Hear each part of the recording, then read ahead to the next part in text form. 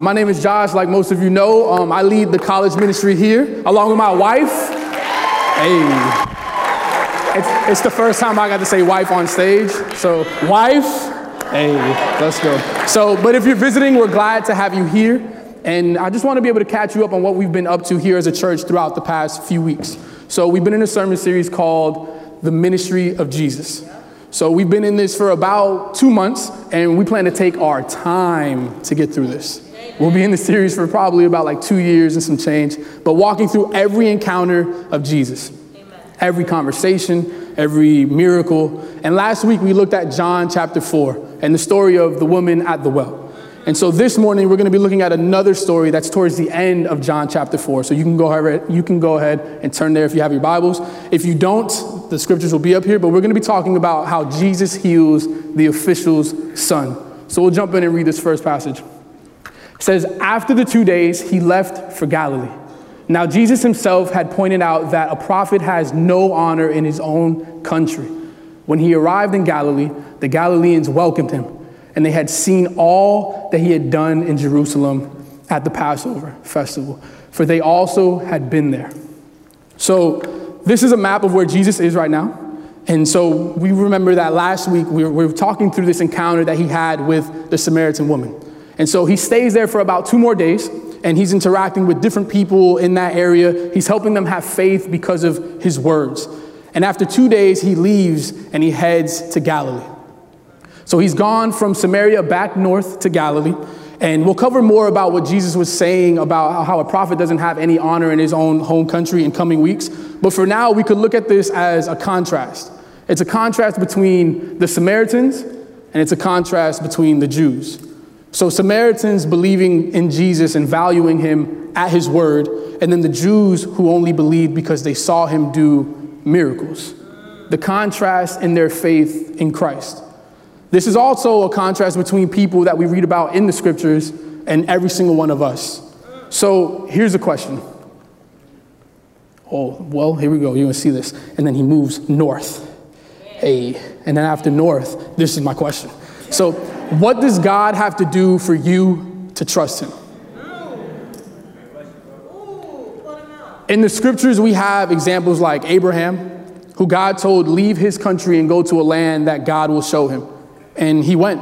He had no clue. He didn't have pictures of what that land looked like. He didn't know where he was going. He just went. He went to where God wanted him to be. We also have examples of men like Thomas, who spent consistent time around Jesus. He was able to witness the ministry grow. Yet when he heard that Jesus had resurrected, he didn't believe by just hearing about it. He wanted to see, he wanted to feel the wounds that Jesus had from his crucifixion. But what does it take for you? Do you need God to do something first before you can trust him? Or are you at a place where if he said it, you believe it? Back to that passage, he's touching down in Galilee. And this is the second time, so he's there again. As soon as he arrives, he's welcomed by the people of Galilee, and the scriptures give a reason as to why. They saw him do a miracle last time, so it's like, oh, the miracle guy is back in town. Like, let's be nice to him. Let's go welcome him. Some of you may remember a few weeks ago the whole water to wine story. That happened here in Galilee. And now he's back, and his popularity has grown. And there were also a good amount of people who didn't believe that he was Messiah at the time, but there weren't too many people that questioned if he could do miracles. So seeing Jesus as just a miracle worker was a common way to view him at this point in his ministry. Many people who had the chance to interact with him or had a chance to hear stories about Jesus believed that he was a miracle worker. People who attended that wedding, Nicodemus, the woman at the well, people in Samaria, anyone who heard of these encounters believed he was a miracle worker. And now we're able to read about this official who traveled miles because of his belief in Jesus and his ability to work miracles. And so with that, all of this sets up the stage for the second miracle of Jesus here in Galilee. So on those lines, I also think it's cool to see how this fits very well with John's main reason for even writing this gospel, because it's a miracle about believing. John chapter 20, verse 30 to 31 says, Jesus performed many other signs in the presence of his disciples, which are not recorded in this book, but these are written that you may believe that Jesus is the Messiah, the Son of God, and that by believing you may have life in his name. This theme of belief is littered throughout this whole encounter, this whole account. Verse 48, verse 50, verse 53. But let's go ahead and continue to read on. Once more, he visited Cana in Galilee, where he had turned the water into wine. There was a certain royal official whose son lay sick in Capernaum. When this man heard that Jesus had arrived in Galilee from Judea, he went to him and begged him to come and heal his son, who was close to death. So a brief background on this royal official. Some scholars think that he was an official of Caesar's household, and then he had some business that he had to take care of in Judea. But I also read that some believe that he may be an officer from Herod Antipas's household. He may have been Chusa. So Chusa is actually mentioned in Luke 8, one of Herod's stewards. But either way, he's connected to men of power. So you could imagine him being in this situation, going to whoever he was an official for and asking for help with his son. Then when it seemed like that didn't work out and there was no other place for him to turn, like many of us, he goes to Jesus. At this point, his rank, his wealth, his position, his influence, they mean nothing, because none of those things can save his son from death. He takes about a 16.5-mile journey from Capernaum to Cana to meet with Jesus personally. Now, this is an official, so he probably had servants that were under him that he could have sent, but he wanted to go on this journey personally, to go and look for the needs of his son personally. But after hearing Jesus is in Cana, that he's arrived, this royal official goes to Jesus and begs him. He begs him to go heal his son. Begging seems very uncharacteristic for a man of this position. But we're also talking about his son being on the very edge of death. And there's plenty of desperation there. The titles of honor, the accolades bring no security when the threat of pain and sickness and death arrive. Just as a reminder, as we've been talking through this series, as we've been walking through it, we haven't been taking the posture of thinking of ourselves as relating to Jesus here. Like, we aren't Jesus in this story at all, in none of these stories that we talk through. But we've been aligning ourselves with the people that Jesus is helping, the people that Jesus may be teaching or correcting or healing, whatever that may be. So as we continue to read about this interaction, remember, you aren't Jesus, and neither am I. We're more like the official. We're a lot like the Jews in attendance for this as well. But I want you to see how Jesus responds to the humbled official as he begs on behalf of his son. Jesus allows this man's words to be a teaching moment for him, the official, for those witnessing the interaction, and for us as well. Verse 48. Unless you people see signs and wonders, Jesus told him, you will never believe. A problem has been brought to Jesus. This man's son is in the process of death. And Jesus takes the opportunity to bring up something more important, a more important issue. You only believe when you see. The you in this passage is actually plural. It's not just directed at the official, it's addressed to the Jews in attendance as well. So you could translate the you to y'all. So unless y'all see signs and wonders, y'all will never believe. You all will never believe. Again, pointing out the contrast in faith between the Samaritans and the Jews. And so history proves why Jesus saying this at this time is more important than addressing the official son, the dying son, immediately. All throughout Israel's history, they wanted and cried out to God for signs and wonders. And I think Psalm 78 does a great job of giving us a snapshot of some of those cries. Psalm 78, we'll read to about 17 or 12. So, the men of Ephraim, though armed with bows, turned back on the day of battle. They did not keep God's covenant and refused to live by his law. They forgot what he had done, the wonders he had shown them. He did miracles in the sight of their ancestors in the land of Egypt, in the region of Zoan. He divided the sea and led them through. He made the waters stand up like a wall. He guided them with cloud by day and light from the fire all night. He split the rocks in the wilderness and gave them water as abundant as the seas. He brought streams out of a rocky crag and made water flow down like rivers. but they continue to sin against him, rebelling in the wilderness against the Most High. So we see a few signs that the Israelites were able to see, and also the common theme of forgetting after seeing those signs. The issue is Jesus could do more signs for the Jews, and he does. We'll see that as we continue to move through the series. He could heal the man's son, and you know that, like he does. And we're going to see that as we move through the sermon. But doing these miracles and having that be the only thing that people believe in him for is not the reason to do them. Just so after a few years, they can go on and forget like their ancestors did. Remember, these things Jesus did were so people believe in him and have life in him, like the passage we read a little earlier in John. But let's make this a little bit more personal. So what sign today do you want from Jesus? Maybe you want him to remove your anxiety. Maybe you want him to help you and ensure that you'll accomplish your dreams. Maybe you thought that this year was going to be your year, and it hasn't been, but you want it to be still, so you want him to do that. So maybe you have some things now that are on your mind, but can you remember signs in the past that you wanted from Jesus? Do you remember any that he did? Do you remember maybe you prayed for a job, and then you got that call and you're hired? Do you remember that time that maybe you prayed for a friend to become a Christian, and you kept praying and you were involved and you're like, God, please, and they decided to be a Christian? Is there a situation that you were going through that was like, I don't know who to go to besides you, similar to this official, and then he helps you through that situation? Hopefully you have something in mind. When was the last time you thought of that?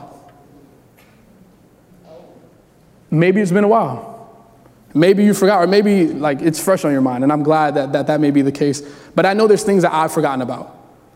Working on the sermon, and as I was thinking through these questions, I remembered a time when I was younger. I was in middle school, maybe 6th, 7th grade. What a time. I was probably 12, 13 years old. So my parents had gotten a divorce. So I would go see my dad every other weekend. So it'd be me and my little brother. We'd go see my dad, we'd hang out, we'd do different things. Well, he lived in Orlando, so we'd go like downtown or do different things. But this particular weekend, we went to the pool. And so this pool had like a slide for the kids. It had 2 pools. So if you got sick of this one, you go to this one, or you hop on the slide, whatever you want to do. But it also had a bar.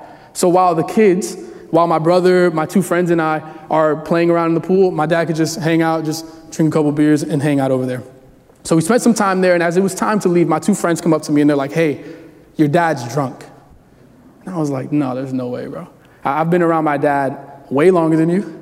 I've seen my dad drink Heineken's, Bud Light, all these different things, and never have I seen a beer affect him. Never. So for you to come up to me and say that he's drunk and out of all places it's at the pool, nah, that's not. You're a liar. You don't know what you're talking about. But a little bit after that conversation, my friends, my brother and I, we hop into the bed of my dad's pickup truck. So we're hanging out, we're ready to drive back. We're in the neighborhood, we're driving through the neighborhood. And the moment that we leave the pool parking lot, I recognize that my dad is drunk. My friends were telling the truth, and I didn't believe them. So we leave the pool parking lot, we're in the bed of the truck. So it's the 4 of us. It's my brother, my 2 friends, and my dad is speeding throughout the neighborhood, making aggressive turns. We passed the house that we lived in. We ended up on, you know those roundabouts, how they have medians in the middle? And so sometimes they have trees. So we ended up on that, but like, thank God we didn't like hit a tree. So I genuinely thought that the truck would end up flipping because of the aggressive driving, the speeding, and all of those things. And I remember holding my brother in the back of the truck and just fearful for his life, for my life, my friends, and nothing else came to mind except praying. And I'm like,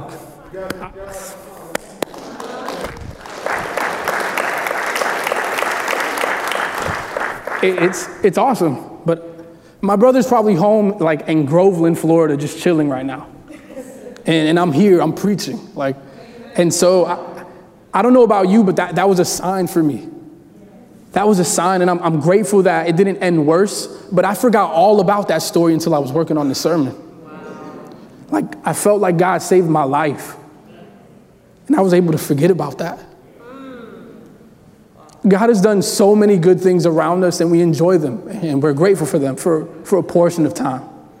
But But we don't progress long-term just because of a sign. We, much like the Israelites, we eventually forget, and that happens.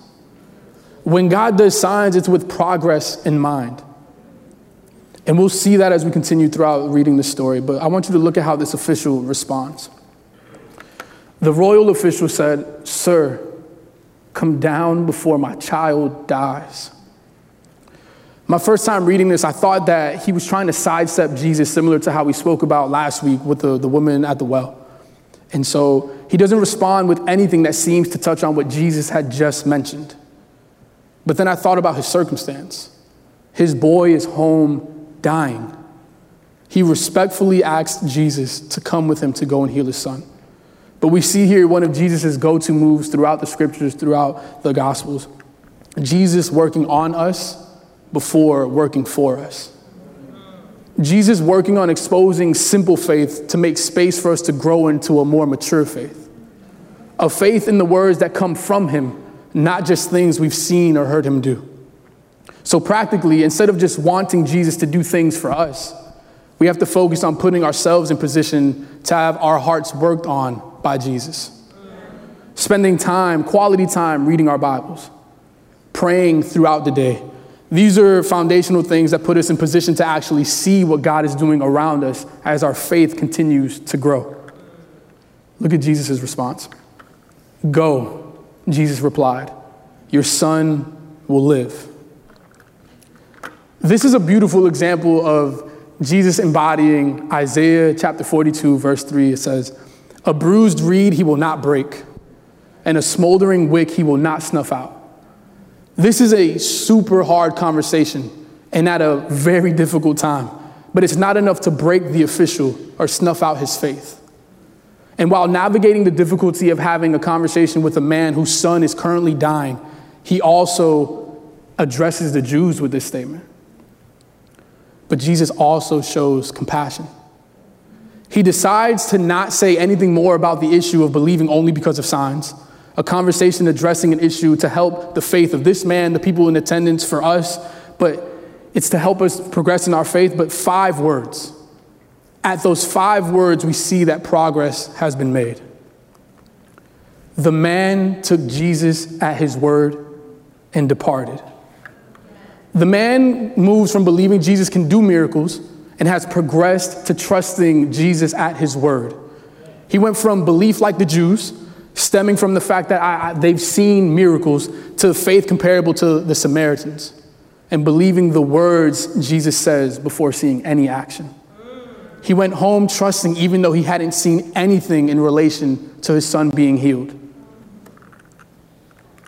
This is after Jesus had been resurrected and appeared before Thomas. Then Jesus told him, "Because you have seen me, you have believed. Blessed are those who have not seen and yet have believed." This healing of his son has not been seen, and he still believes because Jesus said so. That's growth. His faith, much like ours, had a starting point. Like it had to start somewhere. For many people, Jesus' miracles were that starting point. The official probably heard about the miracles, and that was the start for him. Maybe for you grew up here. You grew up going to the church, and so it started really early. Or maybe you had a good conversation about God, or I'm not sure. It started somewhere, though. Or maybe it hasn't started, and hopefully it does. But that's how faith works. It starts somewhere. And wherever it started, and however it started, it's not where Jesus wants it to stay.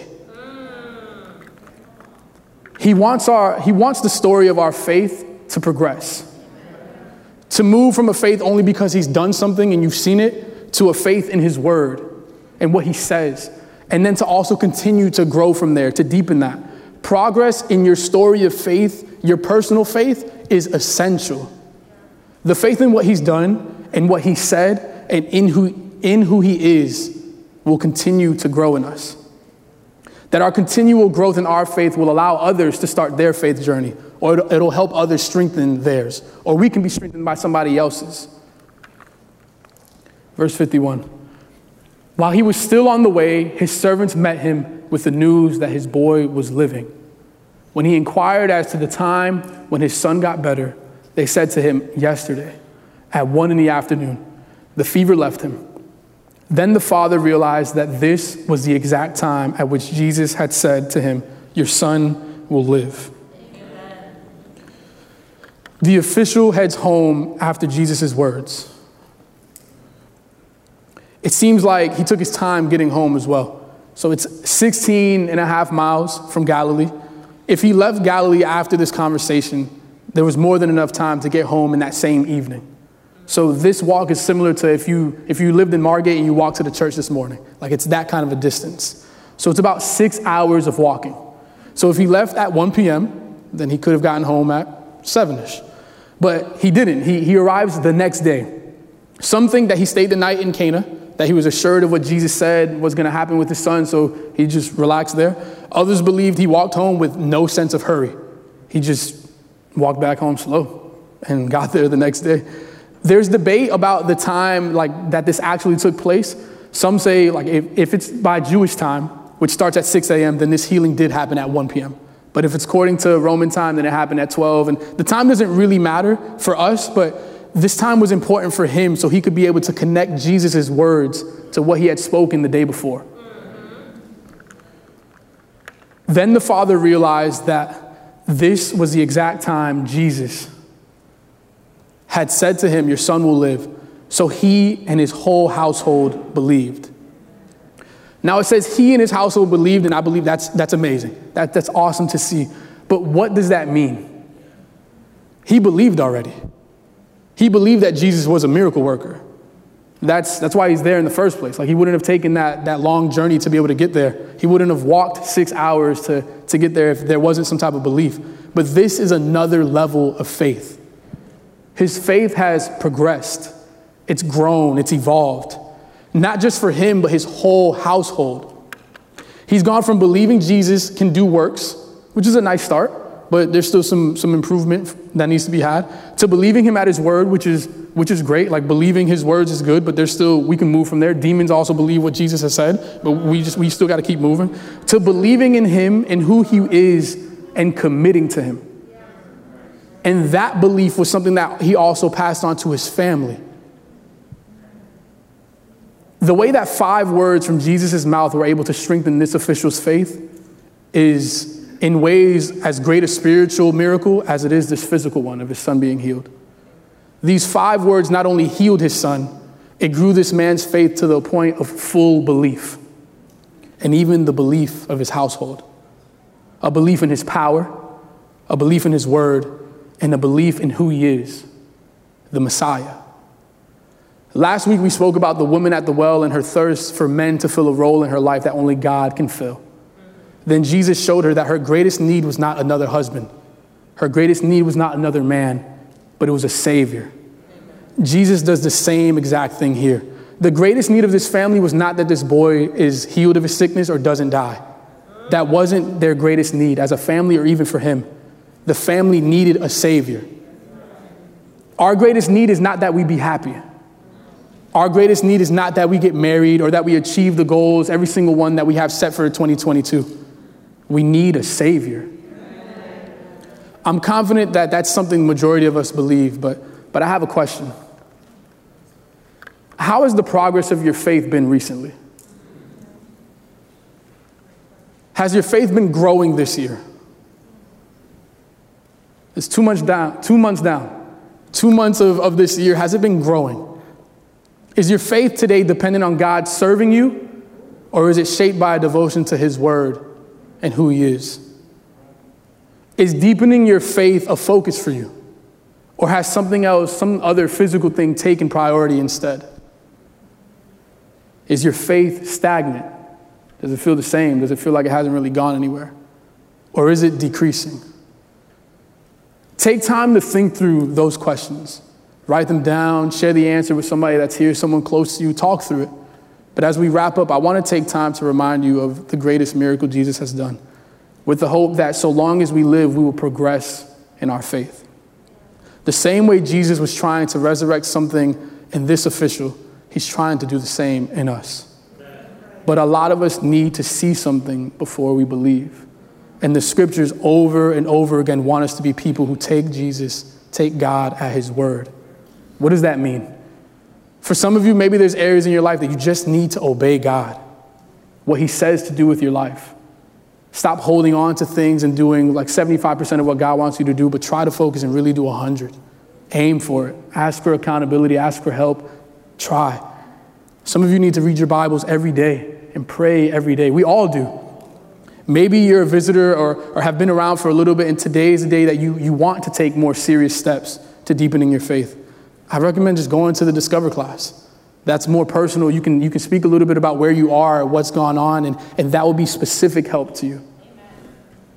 If you've been a disciple for a while and you recognize that you've grown stagnant, confess. Talk about those things. Talk about it with people, and don't share it in a way that makes you look good. Like, share it in a way that humiliates you. So you actually get it all out and people can actually help you where you are. If you're like, hey, I just haven't had a lot of faith recently. I didn't read my Bible 2 days this week. Like, there's probably more there. Share that so that the help can actually reach that point. But I implore you to make efforts to progress in your faith. We're about to take communion. I wanted to take a look back at John 20 before we close out. Now Thomas, one of the 12, was not with the disciples when Jesus came.